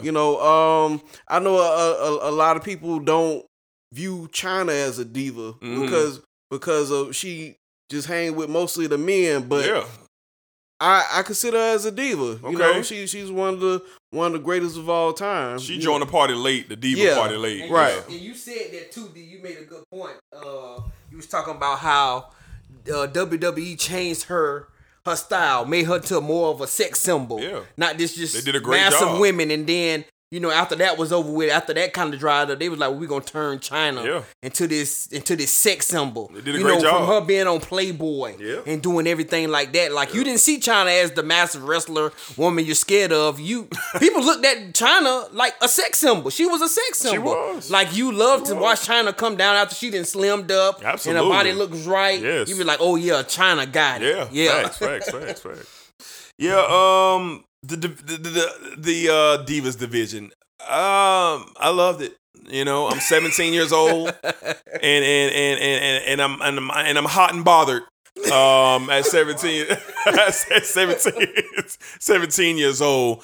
And when you see a Sable, and you see a Sunny, and you see a Trish and a Lita and a Deborah and Jacqueline, when you see them, you're just like, oh man, like, all of y'all are just a sight to behold. But there were only a few that were good in the ring, and that was Trish and that was Lita. They were Jacqueline was pretty good, but she was on the ground. Like, she couldn't really high fly and do what Lita was doing and Trish was doing. She couldn't do that. And Lord knows Tara Reynolds was trash and Deborah was trash. I don't know how they became women's champion, but I think all in all, the WWE was just playing to the times. Their new age group was 18 to 35-year-old men. And what do 18 to 35-year-old men want to see They want to see boobs. They want to see swimsuits. Yeah. They want to see thongs. They want to see legs. They want to be treated when they're out to this show. Bra and panties matches, the puppies. Shout out to the king for the puppies. Like, it was just great. And I never forget my mom walked in on me and my brother watching a bra and panties match. It was Lita and it was Trish Stratus.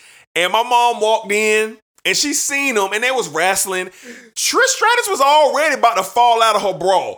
You know, Lita had the thong all the way up. So my mom, I know she saw that, but she kind of looked and didn't say nothing at first. And then when she double backed and seen Trish Stratus in her thong and just all out, yep, bedtime. Let's go.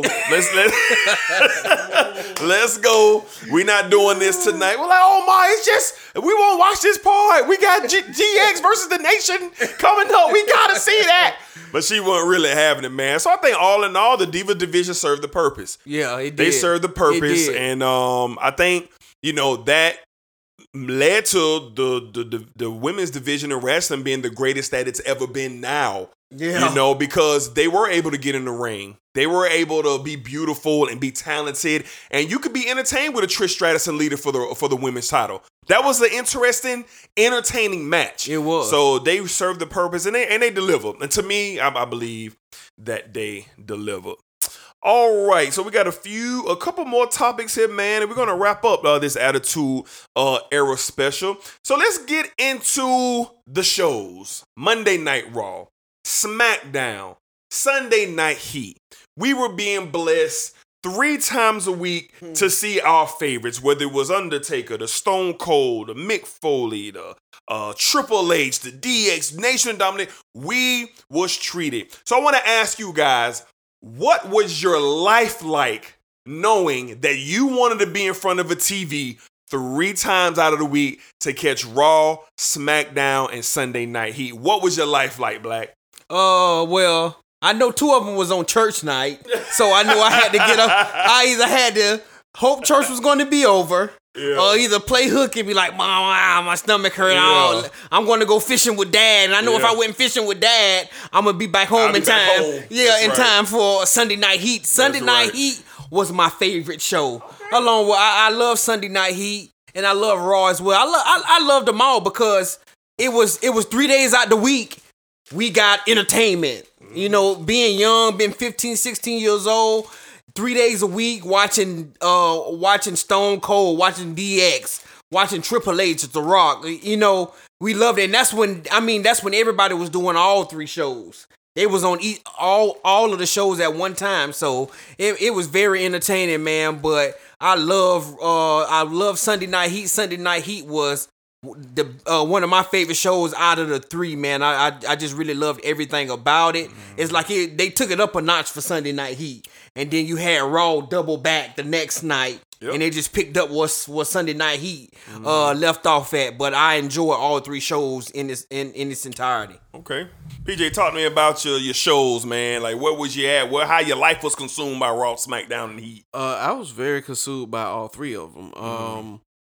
But I mean, well, when I didn't have cable, like I was just looking forward to SmackDown because it was on UPN. Right. But you know, every now and then, I would catch Raw, Sunday Night Heat. Watch D'Lo Brown versus Prince Albert or whatever. Yeah. But I could like. It was a treat for me because it was like, the next day at school, you would talk to your friends and recap on what happened what happened the night before. And, I was just consumed by it. And especially like Sunday Night Heat before the pay-per-views, like those were like, great. So, I mean, I was very consumed by all 3 shows. Facts. I mean, for me, man, it was round the clock. My whole week was planned upon Raw, SmackDown, and Sunday Night Heat. Like at this point in time, certain superstars, weren't on selective shows. So The Rock was on Heat, Raw and SmackDown. Stone Cold was on all three. The Undertaker was on all three. And like PJ said, the Sunday Night Heats right before pay-per-views was the best. Was the best, man. I remember the halftime heat that they did during the Super Bowl with the empty arena match with Mick Foley and The Rock for the championship. Like, I remember that. I remember halftime of the Super Bowl, me going into the other room because my pops wouldn't allow me to change the channel. You know, I had to go into the other room and watch Rock and Mankind do their thing on Sunday Night Heat and then get back to the game. So all in all, my life was consumed. And this is how bad it was. Me and Fred, for people who don't know, me and Fred are blood cousins, like first blood cousins, our mothers or sisters. We took 2 VCRs, right? Set them on top of each other, had extension cords with 2 TVs, and we would record throughout the week. So Fred would have to record Raw, because at one point in time, I didn't have cable. Then I would have to record SmackDown, and then Fred would have to record Heat. We would get together and swap takes out, and we'll watch and, revisit. Like, that's how crazy it was, for us, man. So I might have saw Raw a day late, but I would fake the fuck when I got to school like I seen it. And then when I get home, I know I was going to get the tape from Fred. So we had these tapes, man, with all of these episodes from Raw and SmackDown just recorded on VHS. I'm telling my age right now, but that's what we was doing. We was recording these shows. So pretty much, my life was pretty much consumed, making sure I was in the know and following these storylines week in and week out. All right. So let's see. We're going to get into a little bit of Did You Knows. And before we get out of that, let's play one more joint, man. Who was in the Attitude Era really doing their thing, man? Let's see. One character who probably not going to get enough love, and he sure should. Matter of fact, let's show my dog some love. Mamacita. You want some Latino heat? Latino Latino.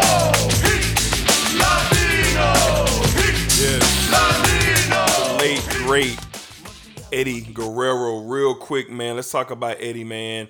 I know Eddie was on the tail end of the Attitude Era, but I tell you what, man, when he got there, when he got his opportunity to be on WWF, man, he shined. Yes, he did. He shined. He really did his thing. He overachieved. He did way more than what was possible for him. And, just salute, man. Shout out, rest in peace to the late, the great Eddie Guerrero. All right. Yeah. All right, so a couple Did You Knows. Now, of course, champions, man. I want to ask you guys. Let's see if you guys know this answer. During the Attitude Era, PJ and Black, can you tell me who held the WWE Championship the most? Now, we're going back from November of 1997 until May 2002 before we got into the next era. Who? Yep, May in 2002. That's what they got it as. So, who held the WWF Championship the most? Oh, man. That's a good one. I'm going to go... I'm going to go Stone Cold. Stone Cold Steve Austin. Okay. How about you, PJ? Who do you think had the championship the most? I'm going to say Stone Cold as well. Wrong. The Rock held the WWF Championship the most with 6 title reigns. Stone Cold had 5 title reigns, and he was also tied with Triple H for 5 title reigns in the WWF Attitude Era. So that's from November 1997 to May of 2002. That's where the WWE is saying that was the Attitude Era. Because right after that was the Radical Era when McMahon bought WCW, and they went on into the next era. So yeah, The Rock held it the most times. Okay, let's have one more question here. Let's see. I had it, and now I got it. Okay. Who held the WWF Championship the least amount of times in the Attitude Era? The least amount of time. The least amount of time. The least amount of times. Who held it the least? In that era. Yeah, Attitude Era. Attitude Era only.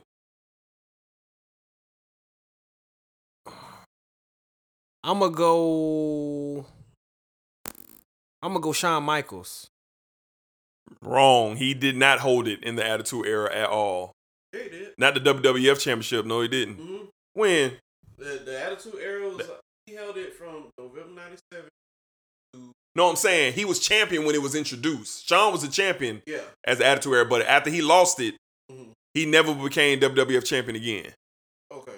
Ugh. Never. He was a champion going in. You all right about that. But when he lost to Austin, he never became WWF champion again. He became world champion. Okay. Yeah.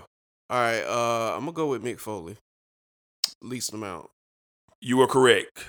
You are correct. Mick Foley was a one-time. And when he beat The Rock. When he beat The Rock. Yeah. WWF champion. Man. Well, he won the championship at SummerSlam too. SummerSlam 99 when he beat Hold on, you are correct. The least amount was Vince McMahon. One time. Oh, okay. One time. Yeah. Vince McMahon, you are right. Mick Foley had a 2-time reign in the Attitude Era. Vince McMahon had a one-time reign when he beat Triple H. Triple H? He beat Triple H for the title. Okay. I thought it was The Rock he beat. He beat Triple H for the title. All right. All right, so last question. What was the highest rated segment? Meaning, how many viewers were watching television when this one segment took place in the Attitude Era? The biggest moment ever in Attitude Era history, according to the viewers. The Godfather, the whole train, The Godfather. You're incorrect. This Is Your Life, Rock. Correct.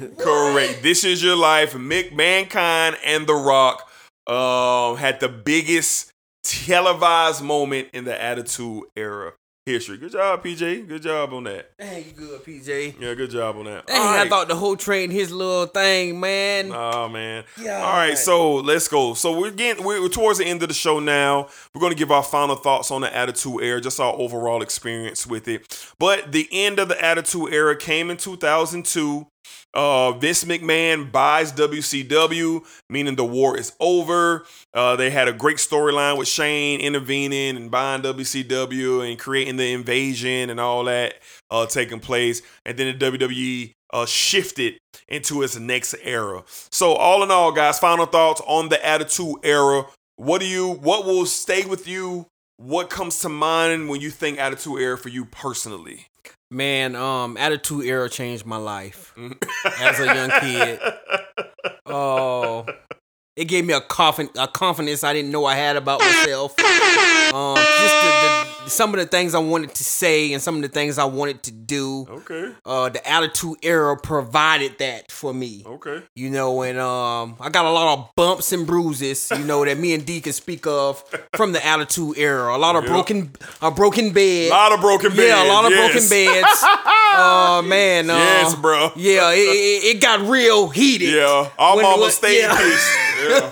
Yeah, I mean, from Lim Turner all the way to out east, Yes, bro. sir. We got down, we got busy through the Attitude Era, man. I mean, just, man, overall, that's true entertainment. When I tell my oldest son now, when I tell him, man, this is nothing compared to Attitude Era. No way. Like, he don't even like watching this wrestling. Now he goes back to on the network and watch Attitude Era stuff. Yeah. Because it's just like it's new to him to watch. And he was like, they was doing this on TV? I was Yep. like, yeah. Weekly. Yeah, and if your mom knew you was watching it now, she may have a problem with it. But, man, just Attitude Era in this old, like, Vince and those creative, man, they did a great job, man, with Attitude Era. It was much needed. Fact. I always say, and I know D would say the same, we were blessed to have the best era of wrestling all time. Facts. The Attitude Era. And I don't think it'll never get no better than that. Facts. But, man, I'm just everything about it from all the different characters, not just the main characters that everyone know. Yeah. From the littlest characters that people really didn't know or didn't pay attention to, like the Al Snows and those type of guys, like Big Boss Man, you know, the Dudley Boys. Yep. Everybody, like just everything about that era Yep. embodies wrestling and what it's supposed to be like. Facts. Right. PJ, give me your final thoughts, man. What would the Attitude Era mean? What does the Attitude Era mean for you? And how is it? How did it impact you? Growing up. Just like you two, it brought me in a lot of trouble. Like I just enjoyed the fact that it was very entertaining from beginning to end. This is an era that is we're not gonna see this again. Nope. And we all three of us were blessed to experience it in real time. Yep. And I just enjoyed how every show it was you were glued to it from every match. Mm-hmm. From beginning to end, like you ain't take no bathroom breaks. You couldn't afford to. Yeah, you couldn't. Yeah, right. So, I mean, like I go through the WWE network and I watch it, whenever I can. Whenever I get that itch of like just trying to relive a 10-year-old PJ. I just go ahead and watch SmackDown or watch Raw. Yeah. So, I miss it. Yeah. And that's me. That's what's up. For me, man, it's probably one of the greatest times of my life, because what it did for me, what it did for, with my brothers, with Ernest, and which is Black, by the way, and Brandon, and which is my brother, and Fred and Sherrod, like we and other guys who we grew up with, we kind of formed like this bond, like this, we're locking arms about wrestling, you know what I'm saying, week in and week out. And I was given the gift of wrestling from my dad, you know what I'm saying? Like my dad was a big wrestling fan in the 80s, Ricky the Dragon Steamboat, Andre the Giant, Hulk Hogan, Big John Studd, the Junkyard Dog, like different Terry Funk, Ric Flair, like Barry Windham, like those are the guys that my dad was watching, and then he rolled me right into it, But for me, when it came personal, was the Attitude Era. Like Black said, it molded and it shaped and changed my life. You know what I'm saying? Because week in and week out, I felt like I had something that mattered to me. You know what I'm saying? Like I wanted to be a part of, and week in and week out, I would go to school and talk to my friends, and then I would talk to Fred, Sherrod, and Black, and we would just, and my brother, and we would just, just always have great times, and we would kick it, man. And I can't say it enough how much, that era, made me feel alive. It gave me a sense of purpose. It was a great time. It was just a party week in and week out. And I know a lot of people, for all of our wrestling listeners and supporters, a lot of people don't understand us. They don't understand us. When my wife comes in and I'm watching like some wrestling, she still gives me the look. You still watching wrestling, but it's starting to give me some great joy, because now my son is starting to get into wrestling. Like the John Cena and the Roman Reigns, like he loves like the Miz. It trips me out that he digs the Miz. You know what I'm saying? And Braun Strowman, like he's into it. And then the one thing that gives me a good heart about it, like he'll sit there and watch Charlotte Flair versus Sasha Banks. He's like, oh, like he's entertained. And that lets me know, like, man, wrestling has come so far. Because now my son is entertained by, the women's part of it, which are great. In my opinion, Charlotte Flair is the greatest pound for pound there is right now, but that's another conversation. But all in all, the Attitude Era was great. Really appreciate it. And it holds such great value, not only for me, but obviously PJ and Black as well, man. So yeah, man, we're going to play a couple of more quick things, man, then we're going to get out of here, man. And I remember my pops used to get a kick out of this brother's music right here. It's sexual, baby. Right. And I want to give it all to you. Yeah, right on. I'm right here for you. I know it's going to be good to you. Yeah, man. Yeah. Great. Let's go to another one.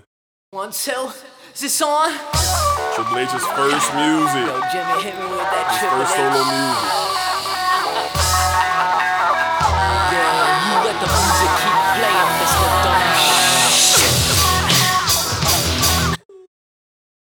I'm a nice man. Black stayed in trouble. Yeah, I'm a nice man. Yeah.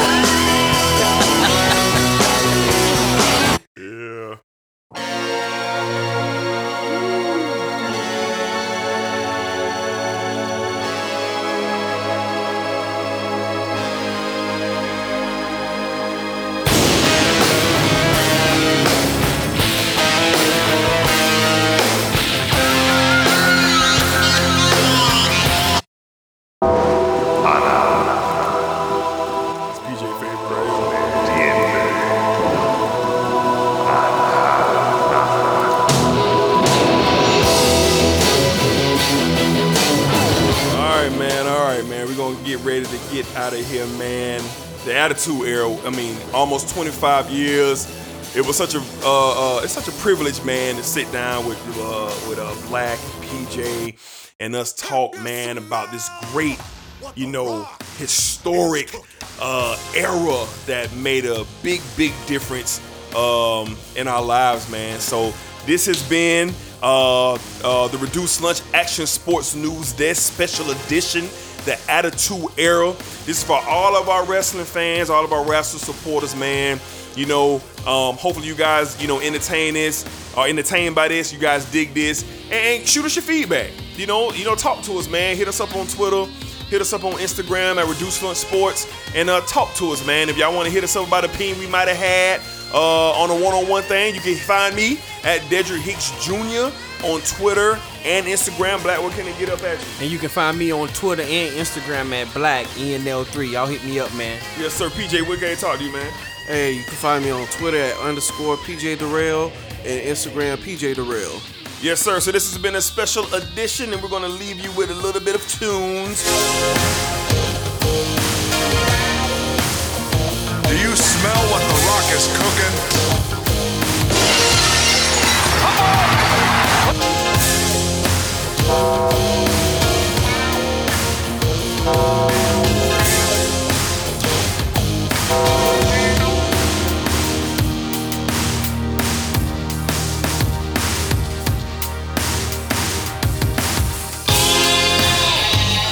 Once again, for everybody to come aboard the... Hey, I know I ain't the only one. Is there any pimps up in this house?